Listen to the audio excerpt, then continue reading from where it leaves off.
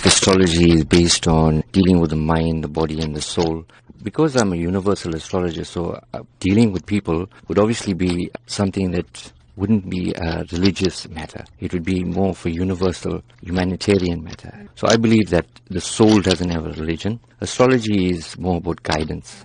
Now, tell us a bit more about your focus on children and how you plan to share with children, maybe coping mechanisms, as well as teaching them this particular skill. Why is your focus on children this time? Being qualified in India, I've actually brought in a lot of information from that part of the world, where I found that lots of influential businessmen, they actually rely on astrology on a large level. And I believe that the youth in South Africa are our future.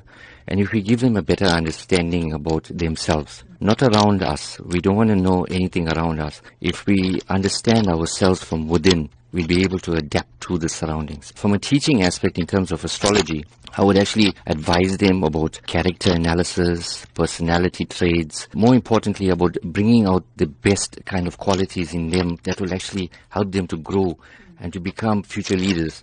Everybody has potential to become a leader, but some of us, based on our backgrounds, our family upbringings, we haven't been given that chance. If we have somebody that can motivate them, well, I believe that they'll be able to make a huge difference in terms of progress and prosperity. What do you say to those people who are of this opinion that you are just quacks? The basic understanding about astrology is that it is, but then also the same token is being given a different name altogether because there's so many frauds out there. People are doing this to enhance others based on monetary value. There you get a guy like me that's coming along, that's pure at heart, that has compassion for people, that actually has a genuine interest in uplifting people. Now I want to take astrology into a different level. Even with my calculations, it's basically all scientific. And if you know, my kind of a background would be obviously something that is on an engineering level. So I am very adept in terms of calculations. Why have you coupled Vedic astrology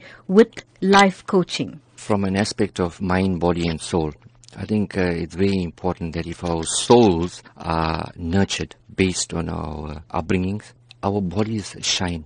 Then the mind automatically thinks. And in order to have the mind thinking, and in the fast way that we are living at the moment, Vedic astrology and life coaching would obviously be something that I'll be adapting into a mind, body and soul aspect in terms of growing.